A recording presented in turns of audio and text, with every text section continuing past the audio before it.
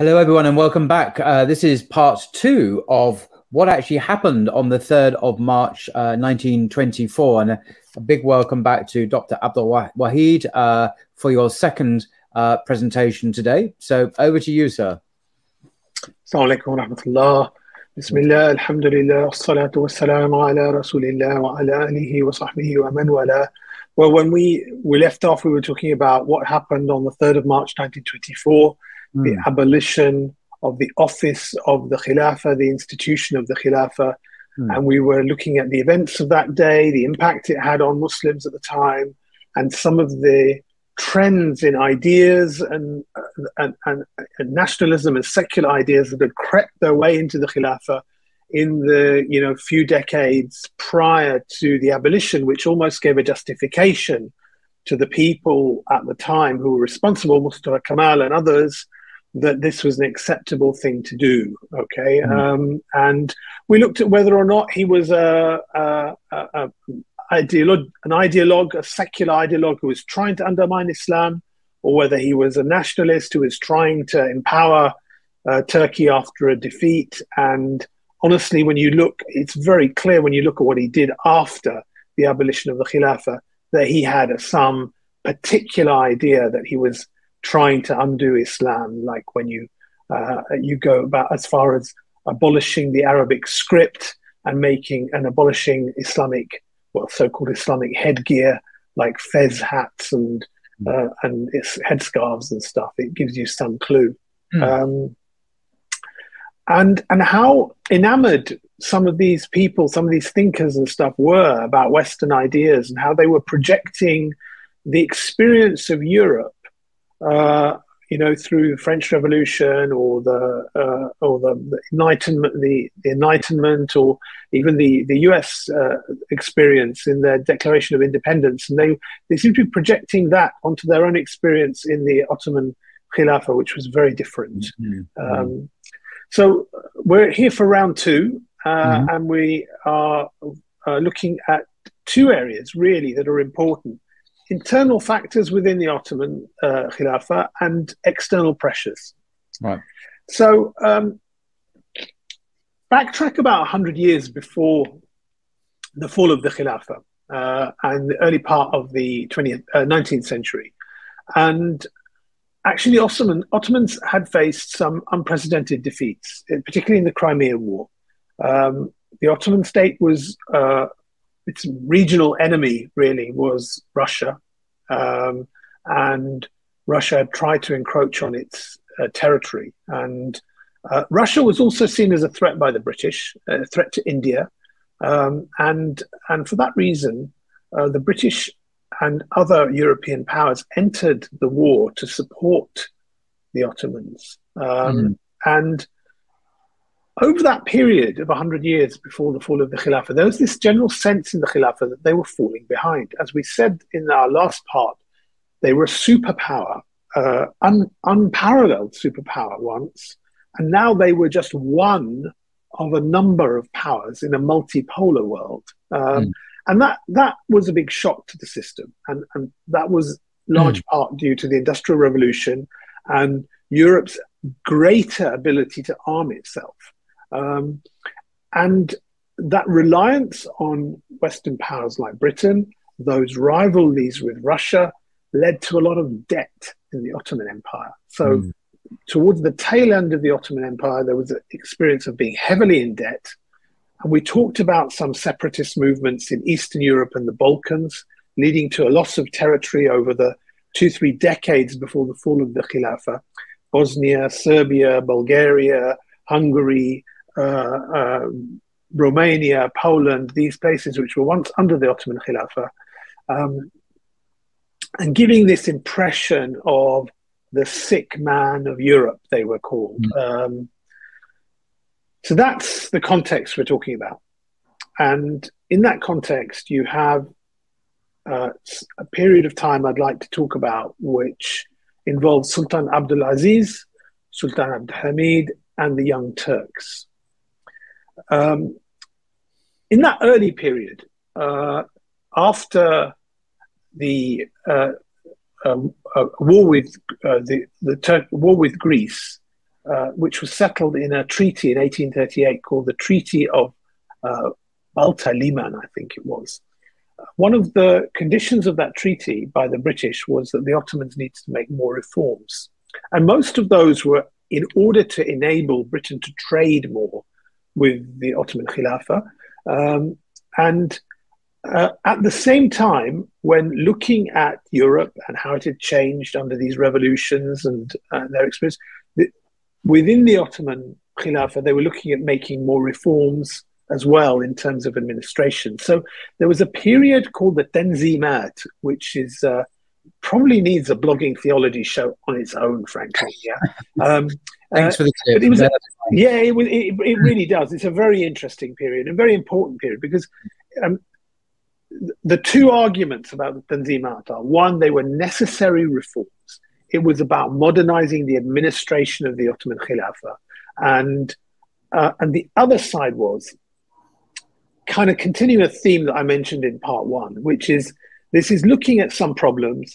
This is looking at how Europe does things and thinking, hey, you know what? We're going to do it that way. And we're going to tweak it so it's Sharia compliant. Okay. Mm-hmm. And in fact, it's said that the Tanzimat were very heavily informed by the Napoleonic Code and the French legal system. Okay.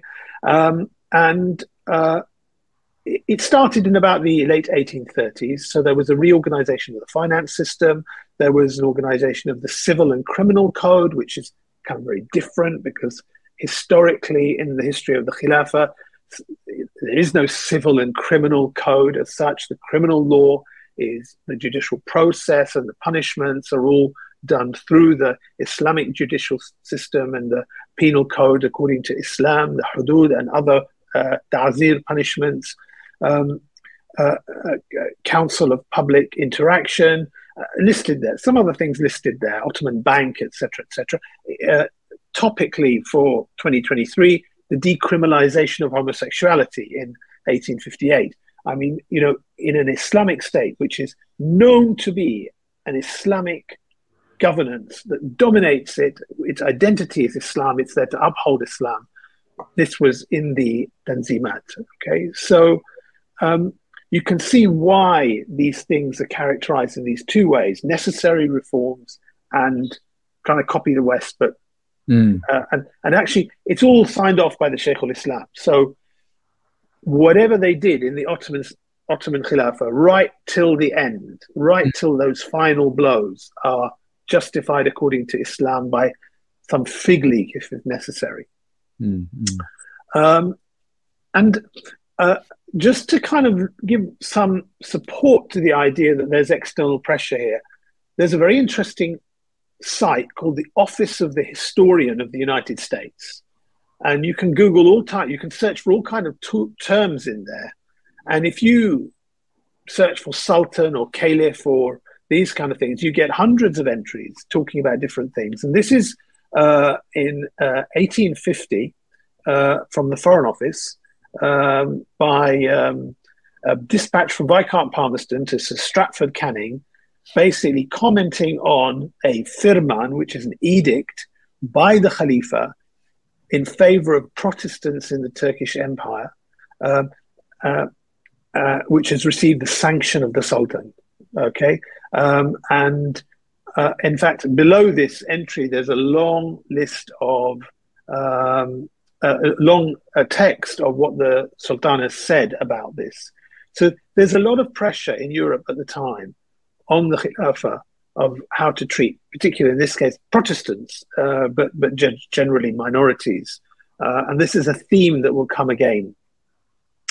And I guess one of the points linked to some of the ideas coming from Afghani Abdu and the other thinkers who were talking about nation state and stuff in the previous episode is reform and revival are two different things. Okay, revival I think of as something which is like going back to principles which lie in Islam, going to your Islam to solve your daily problems and implement in the world today. And reform could mean anything really. And the other lesson really is, what's your change driven by? Is it driven by a desire to please Allah, look after the affairs of your citizens, or just like geopolitical keeping up with the Joneses, or external pressures. So these are important themes to bear in mind, especially when we look at how we relate with politics in the world today, because I see a lot of this nowadays when people are trying to tweak finance and politics to fit in with modern norms. So these reforms are coming in the mid part of the 19th century. Abdulaziz was sultan in the later part of the 19th century. He's actually the uncle of Sultan Abdul Hamid. As a young man, he visited Europe. Doesn't seem to have been overawed by the European civilization in a political and ideological sense. He was influenced in a cultural sense, certainly. He used to compose music. You can Google Sultan Abdulaziz and listen to some of his compositions. Oh, really? They're clearly influenced by European and Arab and Turkish influences. And Abdulaziz had a senior minister called Midhat Pasha. Midhat Pasha wanted to introduce more constitutional reforms.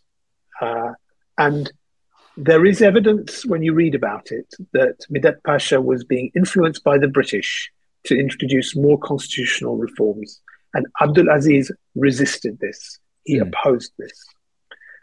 It led to a political struggle, which led to Midhat Pasha and others deposing Abdulaziz in 1876, around about the 30th of May. And on about the 6th of June of that year, he's found with both wrists slashed, dead. God. Okay? In an apparent suicide. Although if you slashed one wrist, makes it very hard for you to slash your other wrist.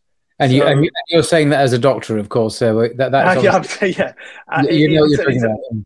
Yeah, it's not normal for somebody to slash both their wrists. It's not normal, actually, to be honest with you. It's a very unusual thing. But and there's, I don't believe there's any suicide note found. So this leads to speculation that he's been assassinated. Yeah. His nephew, I think it is brought in as a successor, Sultan Murad.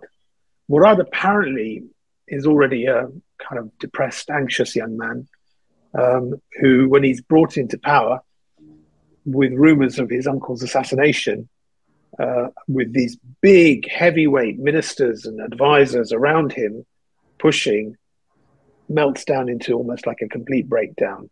And within weeks almost, he's deposed as the Khalifa. Gosh. The office of the historian, very interestingly, tells us in 1877, the year after Abdulaziz dies, in a dispatch from, I think he's a US diplomat in Istanbul, writing that Midhat Pasha was the ideal of Turkish statesmanship, a reformer and a true patriot. He's been a prime favorite with the British embassy and relied upon to circumvent and bring to naught the machinations imputed to Russia. So I guess maybe the British at the time are worried that the Ottoman Khilafah will have people influencing from other places, from Russia or from France. And remember what we said before, for the British in this era, India is everything, right? If you lose the Ottoman Khilafah, you open a gateway for Russia intoDia. But just to stress, the reason why India is so important to the British is because of the great wealth and trade and prestige. Absolutely. It brings to the mother country. So it's not because they care for India, it's because of the No. Yeah. No, the East India Company had gone to India with its private army taking it over, and eventually all the wealth was flowing back to Britain. The city of London was built upon that wealth. All of Britain's advantage in the world was built on that wealth. politicians and the aristocracy were all shareholders in that wealth. And so that everything is about trying to keep the Mediterranean. It's crucial that they keep the Mediterranean friendly to them. Strategically, the Ottoman state is very important. Later, when the Germans have a very good alliance with the Ottomans, they help build a railroad in there. Now imagine a railroad linking Germany right across Asia through to India becomes extremely dangerous for the British. So a lot of this is about India. But you can see that Midhat Pasha, it's clear he has enjoyed a very strong diplomatic relationship, which supports the idea that he was at odds with Abdulaziz. Lesson 11, beware of the potential for foreign agents in the administration of the Khilafah. And I say this without any shame, that sadly, when you look at the administrations of so many Muslim countries around the world today, and you see the relations between those politicians and foreign powers, you see that they're not ruling in the interests of people of their country, they're ruling in somebody else's interest. So this young man finds himself appointed as Khalifa when he's not really expecting it. He's around, I think, 34. I think this photograph is taken when he's much younger. Sultan Abdul Hamid. He's quite close to his uncle. He accompanied him on a trip to Europe as well. But he inherits a pretty bad hand. He inherits an empire under great pressures internally. He inherits some of the discussions about reform and secularization and nationalism, some of them, particularly in the Balkans. He inherits a massive amount of debt. And he inherits a pretty unstable situation because you've just lost two Khalifas in a very short period of time, and over probably what is a dispute.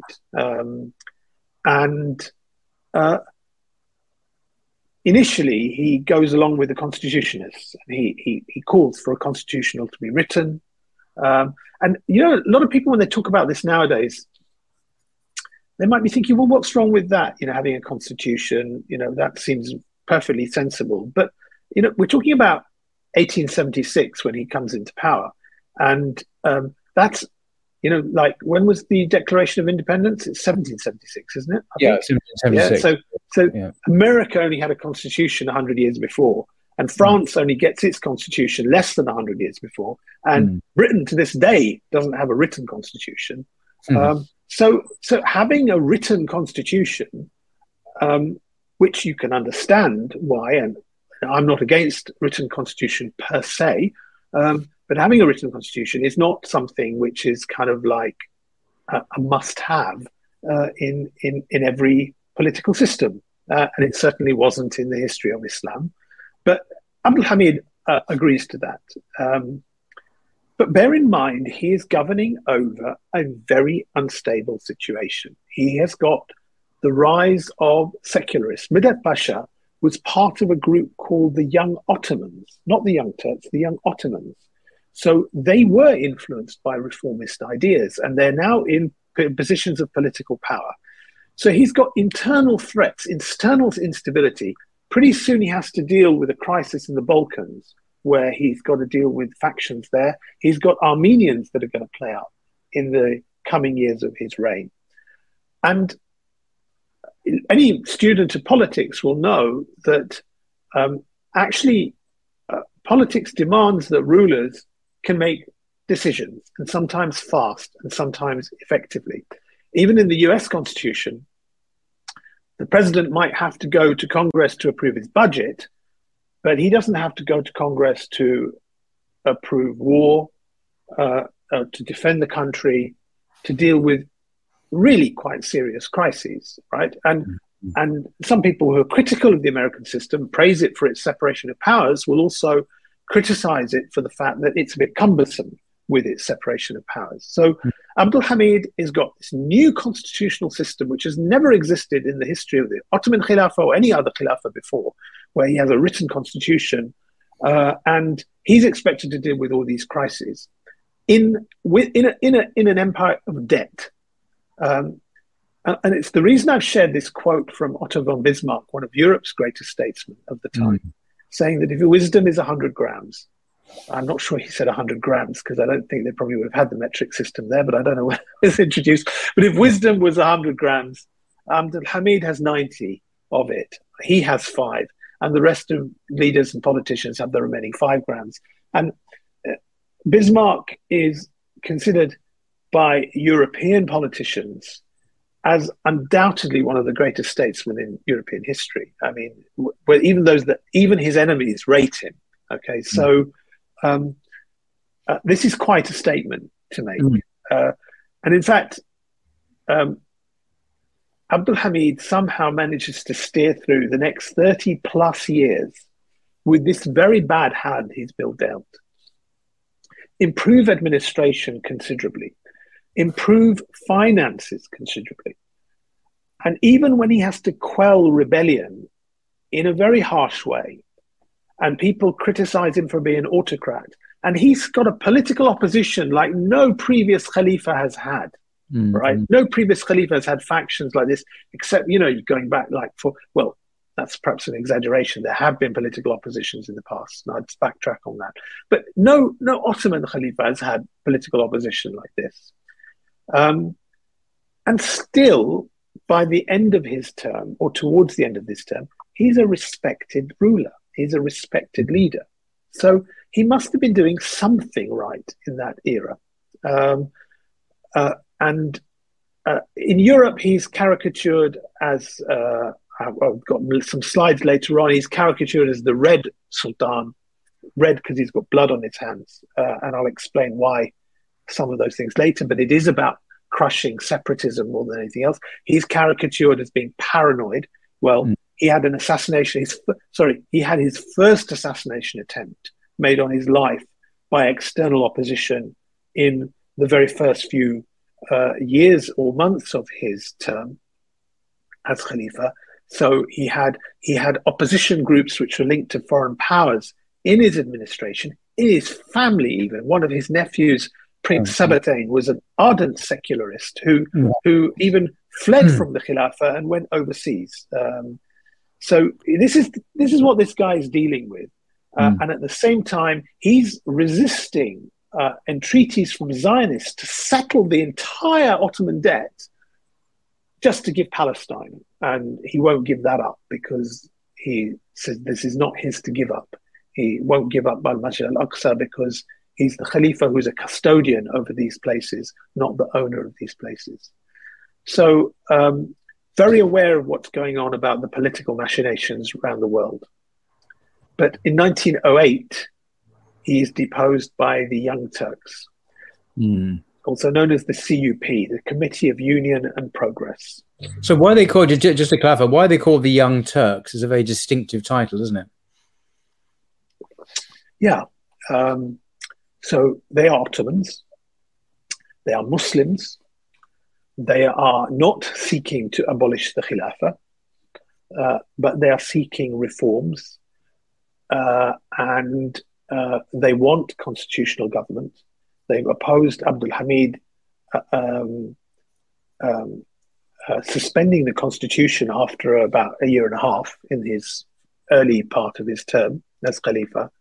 And through pressures they put on later on, Abdul Hamid reinstated the constitution quite late in his term.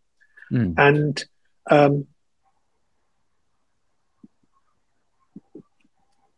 Ottoman Khilafah has been facing all these different schisms from minorities and realizes that Ottomanism, because an Albanian or a Bulgarian or a Serbian or a Bosnian or a Kurd or an Arab from Syria or an Arab from the Hijaz were all Ottoman, as well as the Turks. That this Ottoman citizen identity was not glue that was working properly. So a lot of the debates at the time were about how you bond the society together. Abdul Hamid's answer to it was you bond around Islam, because that is in essence our core, Our system is Khilafah. Our majority people are Muslim. If that's the bond you bond around first, other people will fall into line. But also there is a bond to other Muslims around the world. And he spent a lot of time building relations with Muslims in India and Malaysia and other parts of the Ottoman Khilafah, and Britain as well, as we've said before, and America. Alexander Muhammad Webb was the Ottoman I think consul to America, appointed in the time of Abdul Hamid. So cultivating relationships with Muslims around the world. The Young Turks were affected by the nationalism. So they were affected. They were young Ottomans who had been, some of them had visited places like Syria, and they'd heard Ottoman Arab Syrians speaking in an Arab nationalist way, affected by some of these ideas that we talked about in part one. And they didn't like that. So their default reaction was to kind of think about a more Turkish kind of bond within the Turkic regions of and that being said, they also had pan-Islamic ideas. They also were very interested in defending Libya from invasion by the Italians and many other, trying to keep their relationship with Egypt, etc., etc. So there were many things about them that were trying to do with pan-Islamism, but that's a Western term. Sorry about that, but you get the point. That I think when I read around it, I see this tension between their Turkish nationalism and their desire to implement Islam. Young Turks become a bit pejorative as well. It's almost like young people taking over, driving the car recklessly. And they did have a bit of that about them. And a lot of the criticism about them entering First World War was that the Ottoman Khilafah didn't have to pick a side. The First World War was predominantly about the rise of Germany in Europe, and Britain, France, and Russia and Italy trying to keep Germany in check.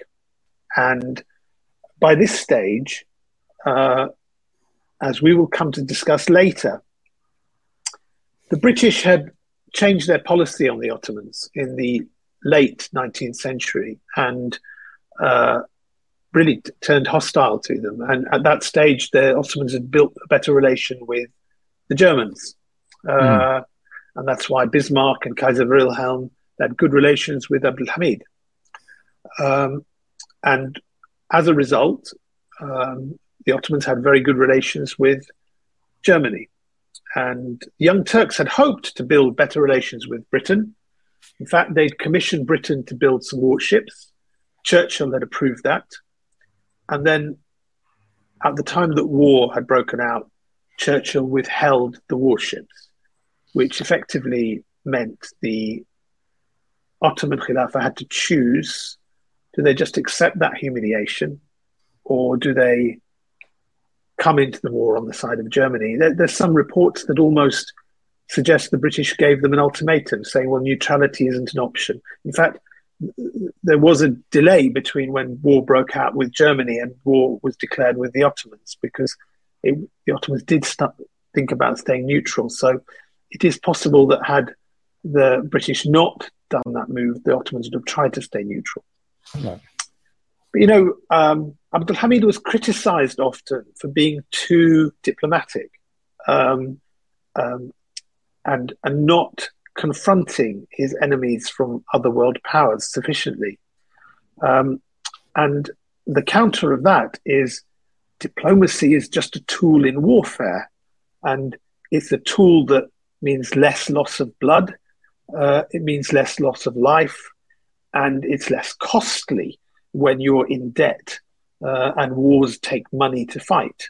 So perhaps Abdul Hamid, with his political acumen and political wisdom, was steering the Ottoman Khilafah through a period where it needed to avoid conflict so it could get more independent. But World War I breaks out, and the Ottomans are in the game on the what they call with the Axis powers, and the Khalifa, the Ottoman, the Young Turk government, basically the government, the Khalifa who succeeded, I think he's Mehmed V, I think, is the one who succeeded Abdul Hamid, is more of a figurehead, more of a constitutional Khalifa rather than an actual governor.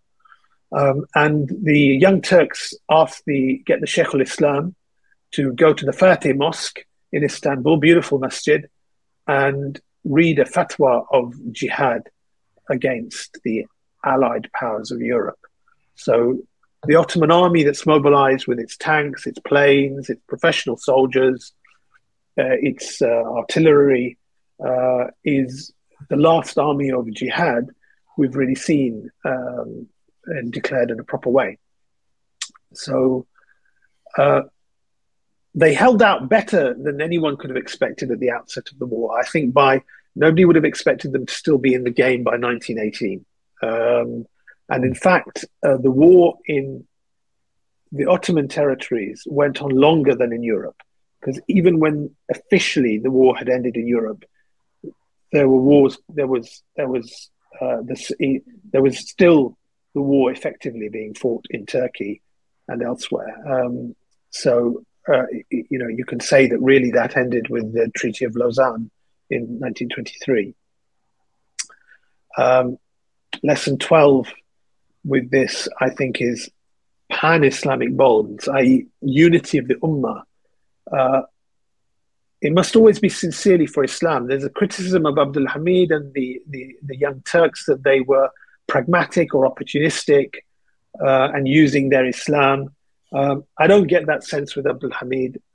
You get the sense when you read about him of a sincere and devout person.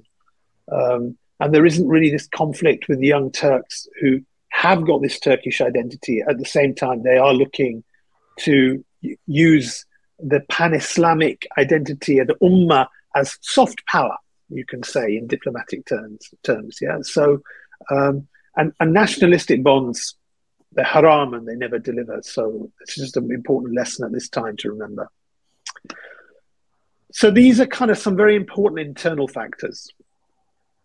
Is that all right, Paul? Yeah, that's fine so far. Yeah, that's cool. Yeah. So I'm a bit worried that when I've been preparing this, that a lot of these different streams are parallel to each other. So the change in ideas, the internal factors, the external factors, the rise of the Young Turks and then Mustafa Kemal, the changing British foreign policy, etc. They're all happening at the same time. So try and unpick this. Very complicated.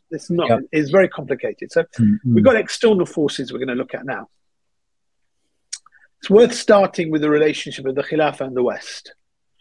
So, I mean, you can't overlook the Crusades. There's a beautiful painting of Jerusalem taken from the Mount of Olives. This is the approach that everyone seems to have to Jerusalem. It's the approach that Umar al-Khattab saw when he first approached Jerusalem, because the mountain Jabal Mukabbar, which he entered the region from, overlooks Jerusalem from the same perspective. And Salahuddin entered Jerusalem from this perspective as well. So the Crusades were about retaking the Holy Land, and obviously that defines a lot of the relationship of the Khilafah with Europe, with the West. And the fall of Granada and the fact that Islam was a European power going back to the early part of the Umayyad Khilafah. In fact, Cyprus came under Islam, I think, during the time of the Khilafah Rashida and Uthman bin Affan, radiallahu anhu. But by 1492, Islam is expelled from Southern Europe in the fall of Granada. And then another milestone in Europe's history with Islam is the Siege of Vienna. So Suleiman Qanuni, Suleiman the Magnificent, his armies his armies are at the gates of Vienna, which is a term, for those who aren't familiar, which is a term that is a very emotive term, which kind of makes Europe feel that, Vienna is, of course, the capital of the Austro-Hungarian Empire, the Habsburg Empire at this time. So one of the greatest empires in Europe. So literally, these are what Europe's, and all of this has defined Europe's relationship with the Khilafah. And then Napoleon invades in the early part of the 19th century in Europe and is there for a little while. The British come in afterwards, in Egypt, sorry. One nice aspect of the Khilafah's relationship with the West is a really lovely example, which I don't know if your audience has heard of, is in the terrible Irish famine caused by potato blight in the 1840s. And the worst year apparently was 1847.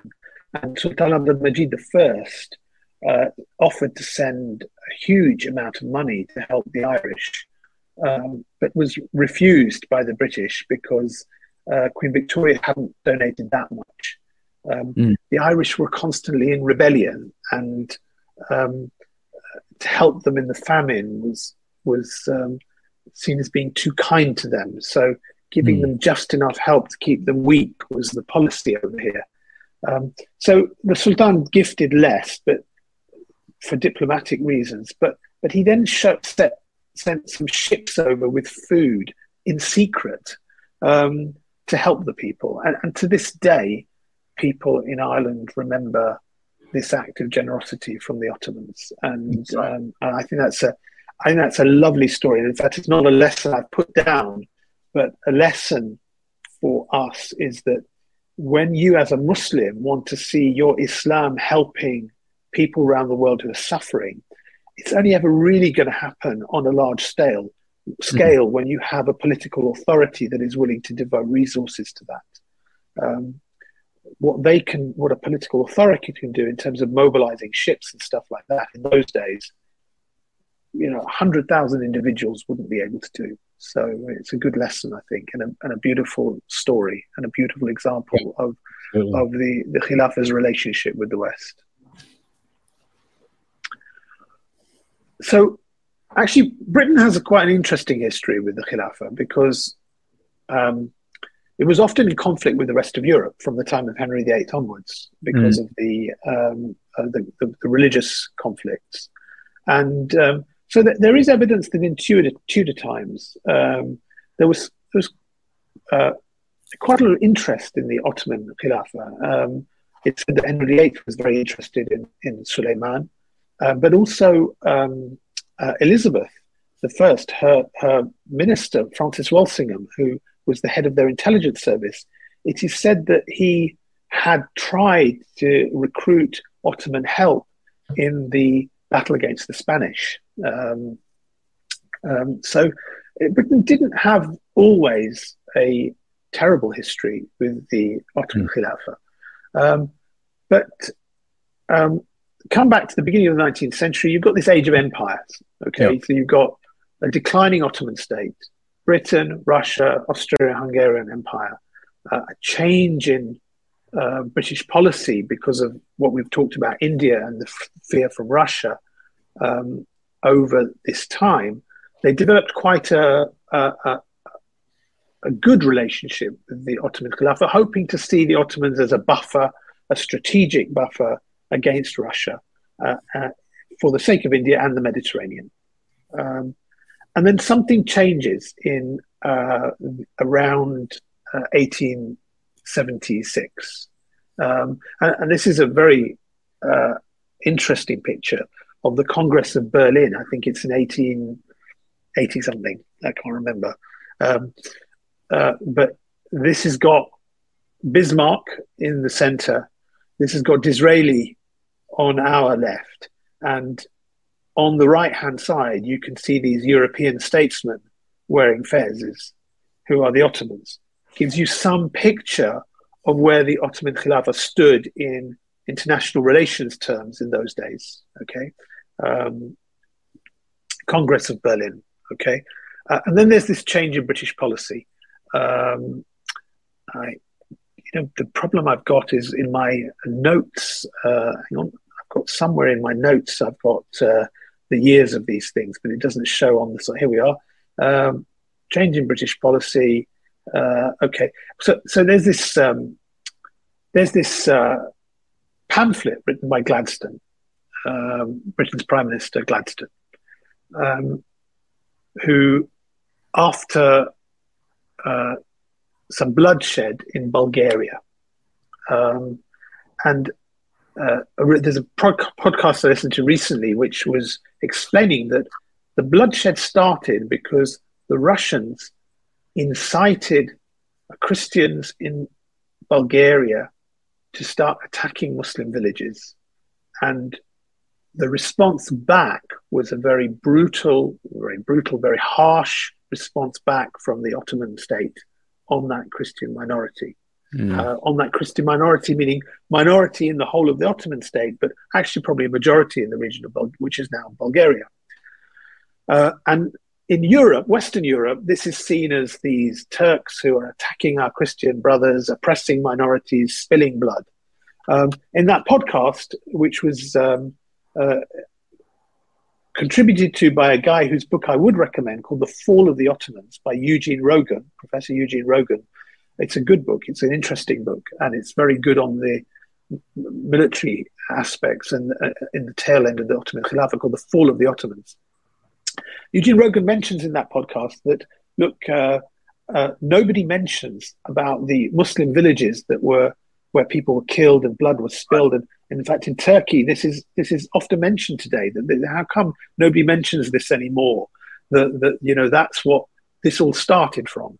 Nonetheless, Gladstone picks up on this, and in a very powerful pamphlet, he denounces the Ottomans. And you get this revert to type from Britain about the East, the Muslims, the Mohammedans, barbaric, backward, bloodthirsty, oppressing minorities, which is actually all untrue. Even the oppressing minorities, I mean, this is the same era that Britain is oppressing oppressing the whole of India and many other colonies, okay?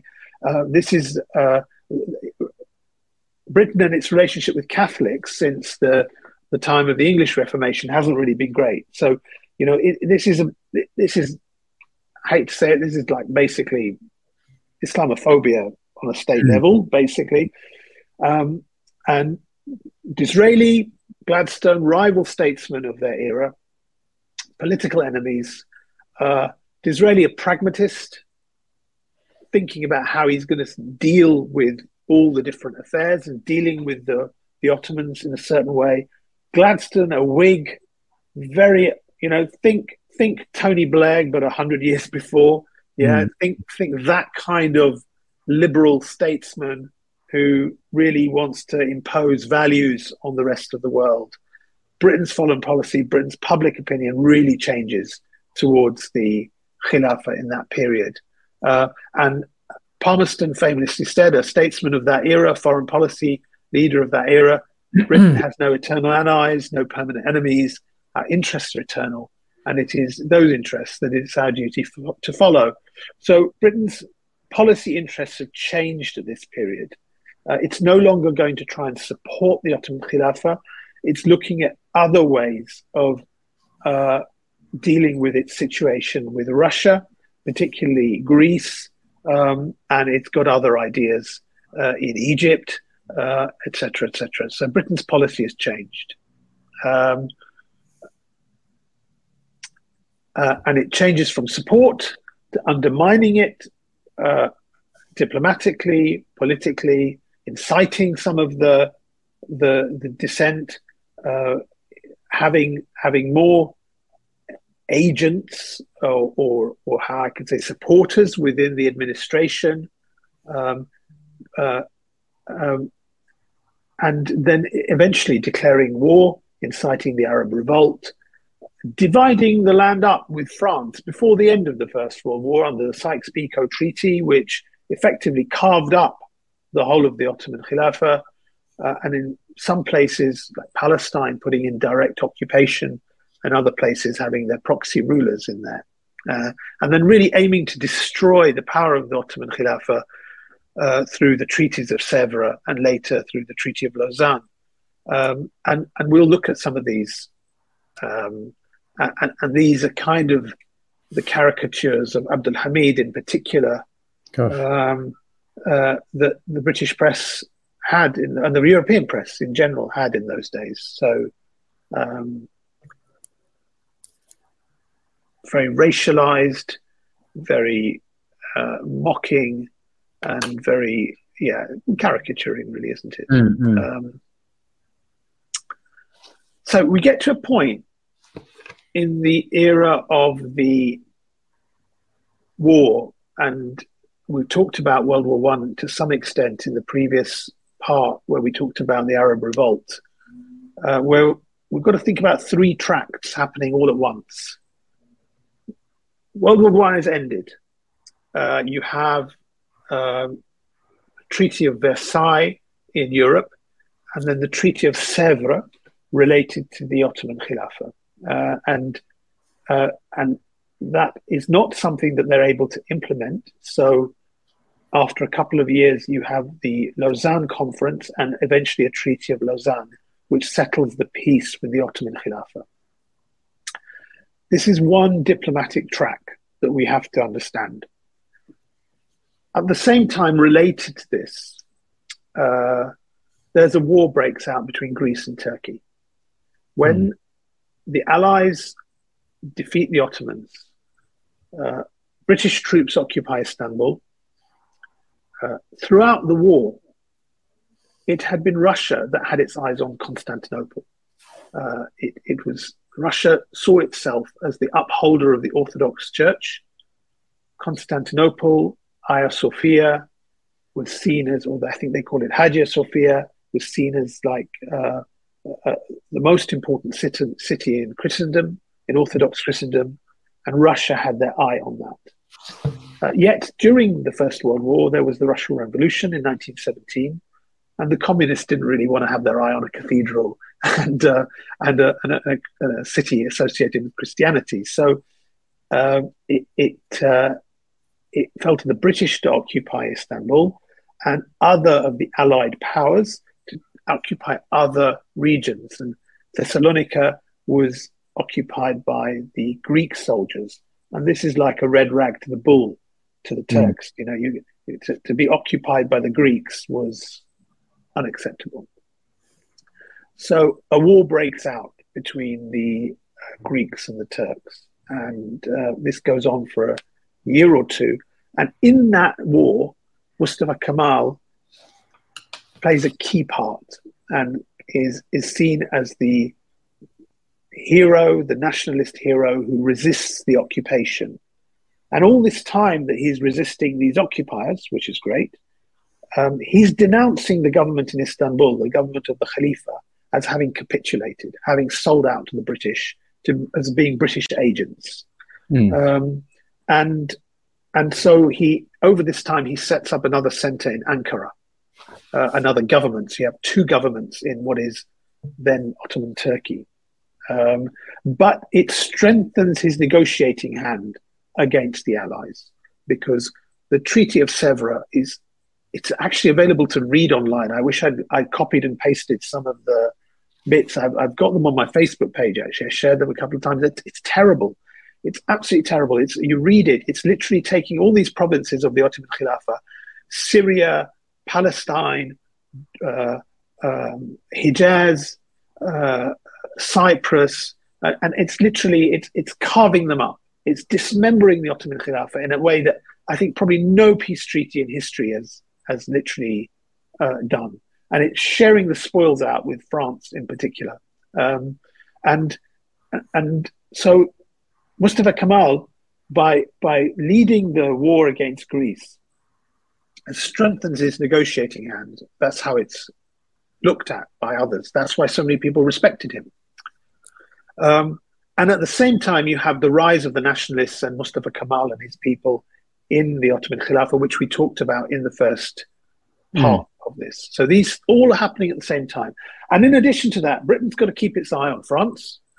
and got to keep its eye on Russia, and it's got to keep its eye on the Muslims of India, because they're watching all of this and they aren't happy.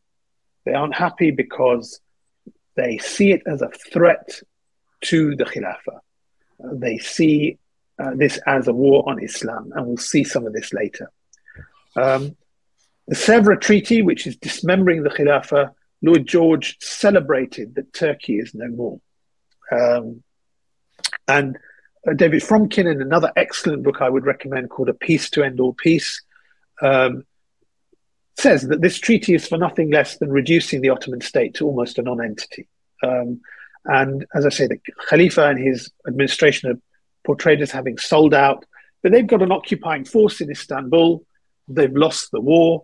The Young Turks have been either exiled or locked up because they've been accused of war crimes. So they're left to pick up the pieces, the new administration in Istanbul, but they're portrayed as having sold out. And all of that is exploited by Mustafa Kemal in his bid for leadership. And so again, in the Greek-Turkish War, very interesting. Initially, there was actually a difference of opinion in the British administration. To start off with, they were all backing the Greeks, okay, because this was so soon after 1918 that it was seen as almost like a continuation of World War I. The war hadn't ended in Central and Eastern Europe, okay, so Lloyd George was backing the Greeks from a civilizational perspective. He was really anti-Muslim, all right? There's a book I think you and I know, Paul, A Line in the Sand by James Barr. Yes. So, here's one you had. This, yes, I have it to hand. This one, there we go. A Line in the Sand. Britain, France, and the struggle that shaped the Middle East. James Barr, highly recommended by scholars and others on the back. So that's worth reading. Yep. It is worth reading because it talks about things like the Sykes-Picot Accord, where the land is basically divided up between Sir Mark Sykes, British diplomat, and Georges Picot, French diplomat. It talks about the Balfour Declaration and the decisions to try and carve out Palestine, and both the French wanting it and the British wanting it. It talks about the Lloyd George, Churchill, Balfour, Sykes, Kitchener, and others from intimate documentation which shows their attitudes towards the Muslim world. And really, Lloyd George really doesn't like Islam at all. He's somebody who sees it in civilizational terms. Greece beating Ottoman Turkey would be the liberal dream of a triumphant Hellenism and Christianity.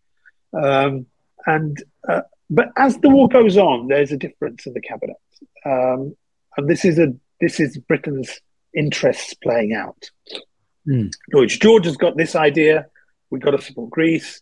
Others like Curzon, Lord Curzon, Marquis Curzon of Kedleston, former Viceroy of India and real foreign policy guru at this time, says no, actually, Turkey, Ottoman Turkey, a rump Turkey, still offers our best protection and for our interests in the region. And midway through this war, Lord George has gone. A new government takes over. I think it's Austen Chamberlain takes over as Prime Minister. Could be wrong, though. Yeah, I think it's Austen Chamberlain takes over as Prime Minister. And actually, Britain kind of withdraws its support from the Greeks after having kind of like backed them some of the way. Kind of like the Americans did with the Afghani government until a couple of years back. They kind of pulled the plug on them. And that effectively allows Mustafa Kemal to lead to a victory, which, as I say, makes him even more of a hero. And this kind of feeds into the opinion that maybe the British were trying to empower Kemal. There's a lot when you read the history written from the Western perspective that would say that the West was anti-Kemal. Okay, there's a lot. And if you read it from a Kemalist history perspective, they'll all say Kemal was anti-West. I said before, there's a bit of history missing here, which is the Ottoman history, which was not pro-Kemalist. And there is a view out there that this is one of the examples of how Kemal was being empowered. And there's another view about this when it comes to the Lausanne Conference of 1922 being called, because in a very unusual way, the British who occupied Istanbul, who have direct communication with the Istanbul government, invite both Istanbul representatives and Ankara representatives, this revolutionary government in Ankara, to attend the Lausanne peace talks. Now, some people would say this is geopolitics. They have to sort out the peace. They have to get all factions there. Others would say, well, actually, basically what you've done is you've recognized this revolutionary government, and by giving them recognition, you've empowered them. And whatever the intention was, it did empower them, because this is in 1922. And if you remember in our first part, we said in October 1922, the Kemalists abolished the Sultanate. So they expelled the then Khalifa, the Sultan Mehmet. They expel him from Istanbul. He flees, and the powers of the Sultan go to the Grand National Assembly in Ankara, and the Khalifa is a figurehead, religious figure in Istanbul. So that's how these events kind of tie together. One reference I can find in academic work, but it's an opinion held by many, that the Lausanne negotiations explicitly call for adopting Western governmental and administrative standards. I'll be honest, I've done a lot of research on Western history books that go through the negotiations at Lausanne. It doesn't really go into this. It doesn't. But this one very interesting book, Islam and the Politics of Secularism, The Caliphate in the Middle East, by Nurullah Ardich, mentions this. And he goes on to mention Article 27 of the eventual Lausanne Treaty. Okay. And I think this is important. And I'm really desperately trying not to be conspiratorial about this. Okay. So what I've said about Lausanne shows that whatever the intention, Kemal is empowered. And Ardich is saying that there's something explicit about changing the nature of the future Turkey, making it less Islamic. Okay. The official histories don't go into that, except when you get to this article, which says no power or jurisdiction in political, legislative, or administrative matters shall be exercised outside Turkish territory by the Turkish government or authorities for any reason whatsoever over the nationals of a territory placed under sovereignty or protectorate of the other powers signatory of the present treaty, or over the nationals of a territory detached from Turkey. Right? So the signatories of this treaty are going to include, the nationalists in the East, in Ankara. The signatories of this treaty are going to include, this treaty is going to cover Syria, Jordan, Lebanon, Palestine, Iraq, Egypt, Hijaz, all the former Ottoman territories, except what's under the Istanbul administration, right? And it says it is understood that the spiritual attributions of the Muslim religious authorities are in no way infringed. This is an olive branch to the Muslims in India. This is to show the Muslims in India that they are not anti-Islam. They are just anti the Ottoman Empire, right, as a power, right? But effectively, this article, once it's signed, says the Khalifa has no political power outside of what is under the Istanbul Center. Anything that's covered by Ankara and anything outside in the former Ottoman territories, there's no power of Islam there anymore. Mm-hmm. Okay, that was in the actual legal treaty in the end of it. In fact,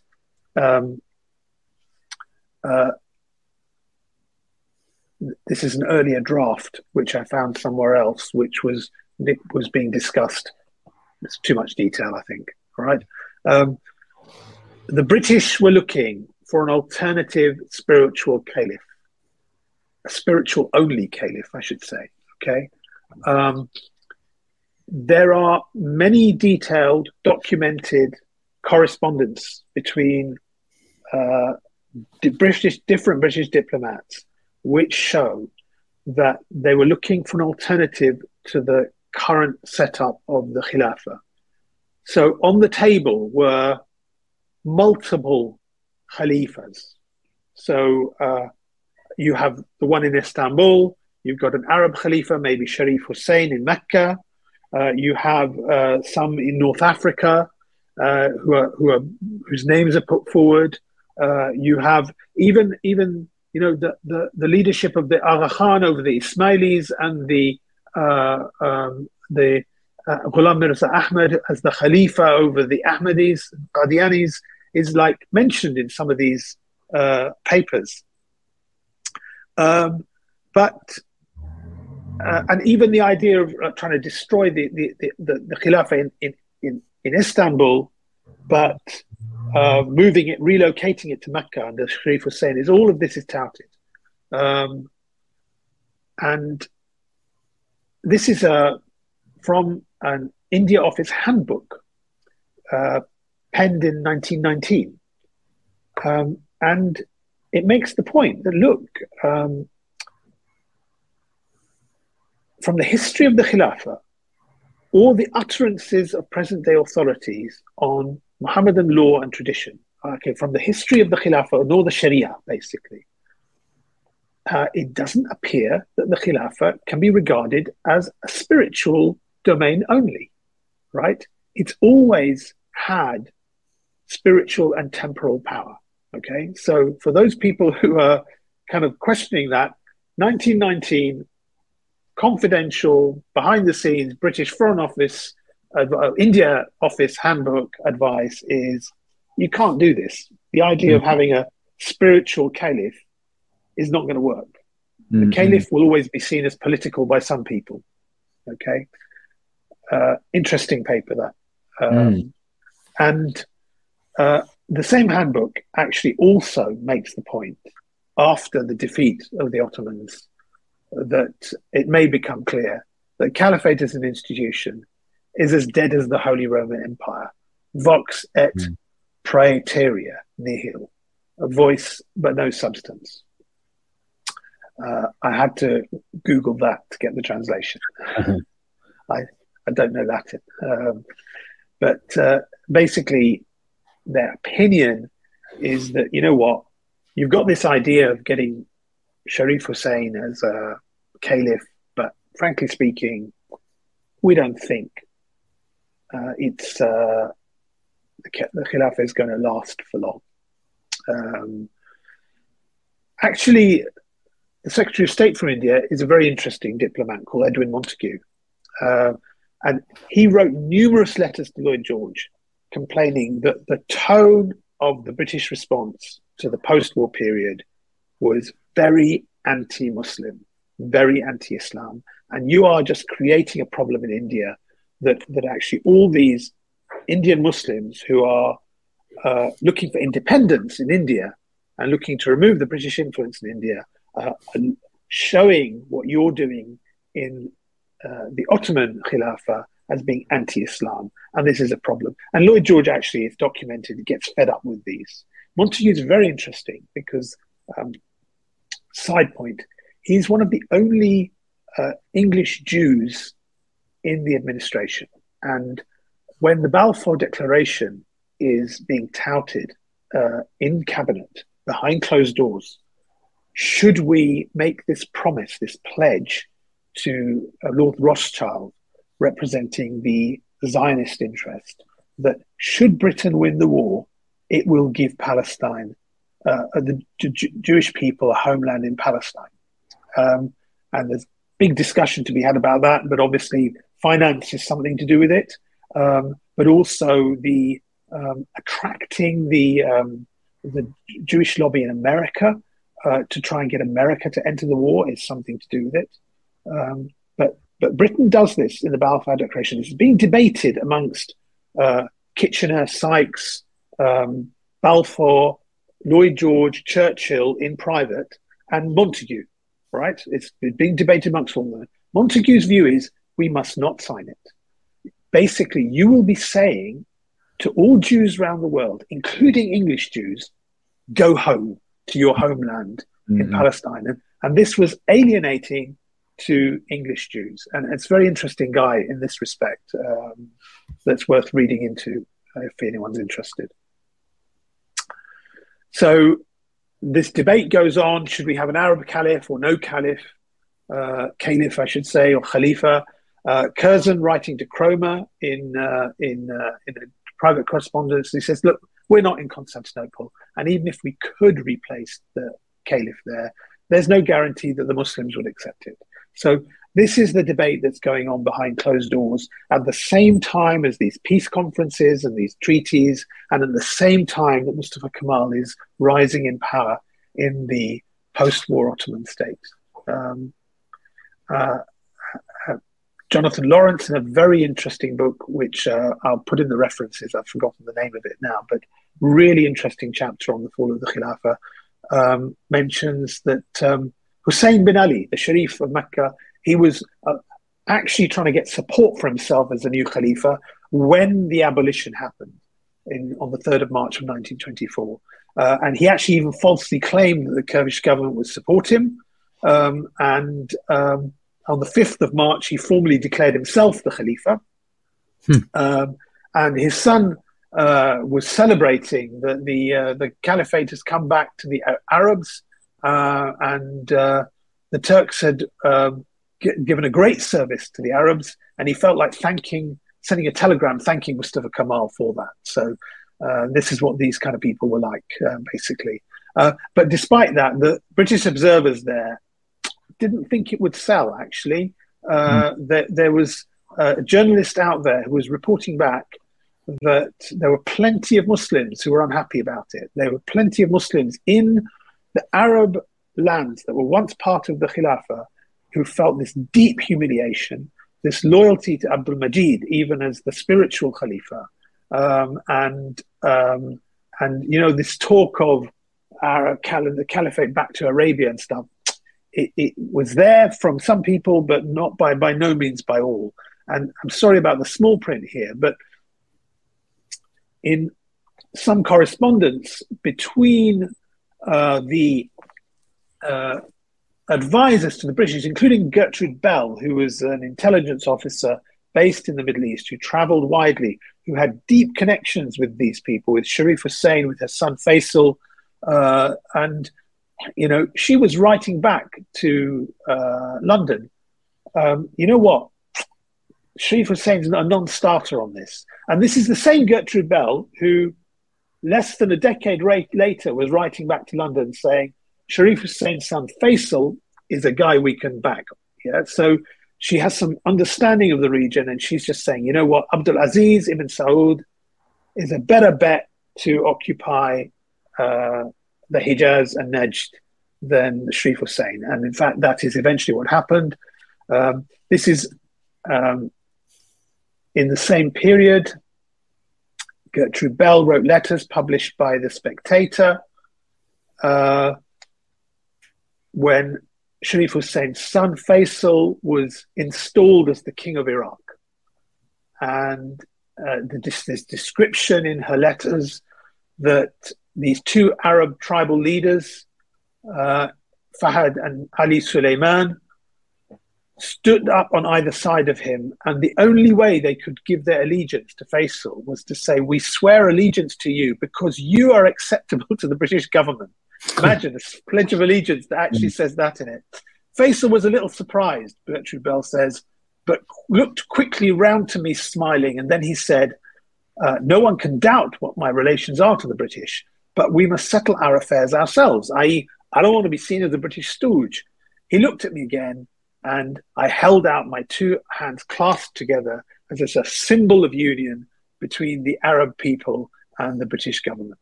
Amazing. So this is an amazing description of how these proxy leaders were installed to rule over the Middle East over the next few decades.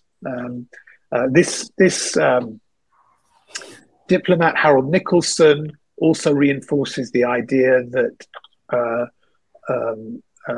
that Curzon had no intention of dealing gently with the Turks.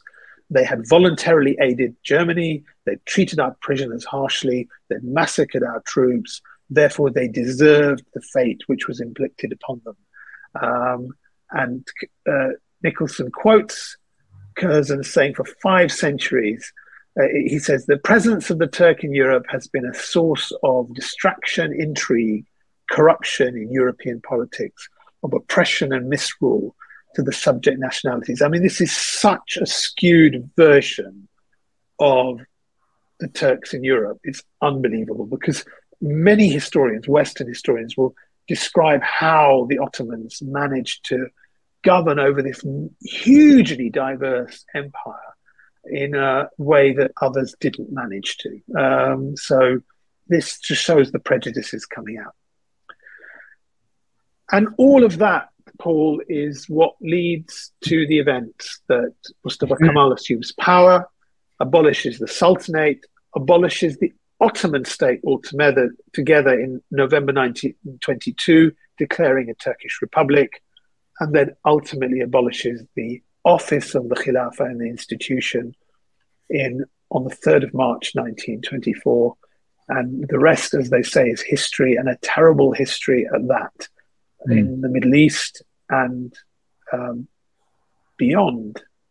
In fact, one leading Indian Muslim politician wrote to the Times in the week after the abolition of the Khilafah, saying, I believe this will be a great tragedy for civilization. He didn't just say for Muslims and for Islam, but for civilization. And, you know, when people look at the wrongs, whether in Palestine or the wrongs that have come out of the Iraq war, the wrongs that have come out in Syria being destabilized, the wrongs that have come out from these tyrants and oppressors like the Assads and the Gaddafis and the Baathists and the Saddam Husseins, and it stems back to these events.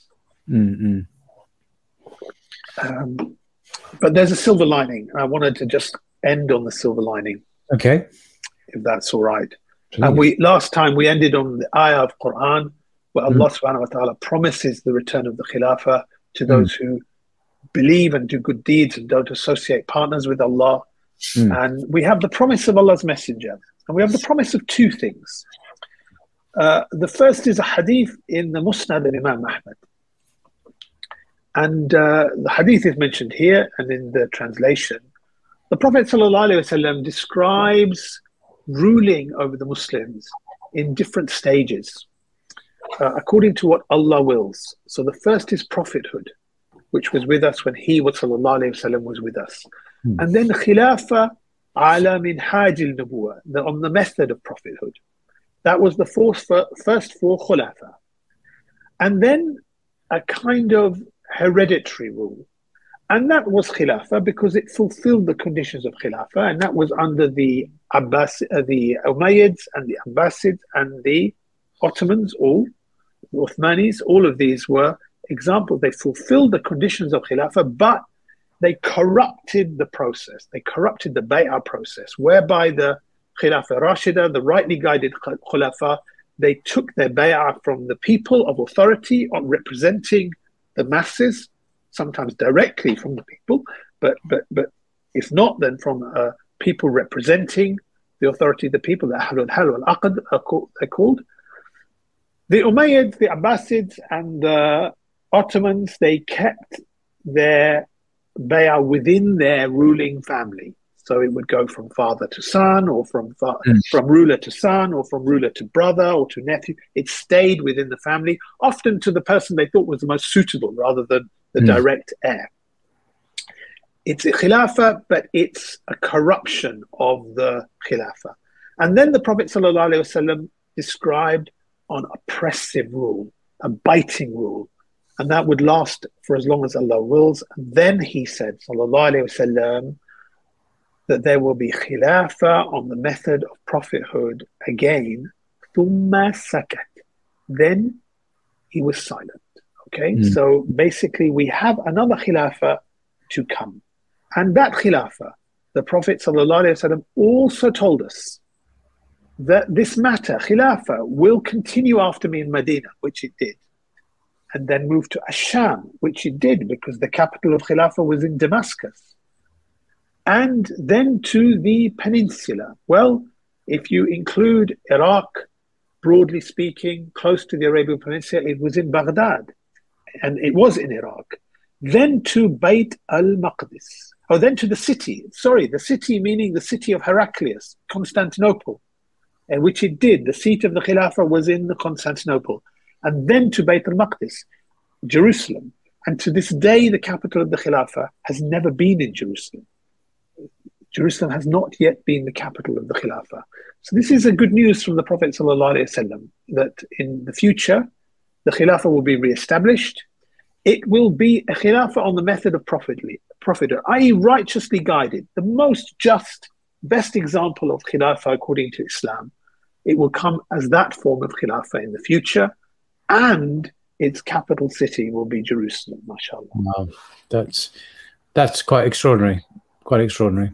Well, that's certainly a silver lining, I must say, after all that extraordinary history. So thank you very much, Dr. Abdul Wahid, for your extraordinary survey on the history of the issues over the centuries. Much food for thought there, much to digest.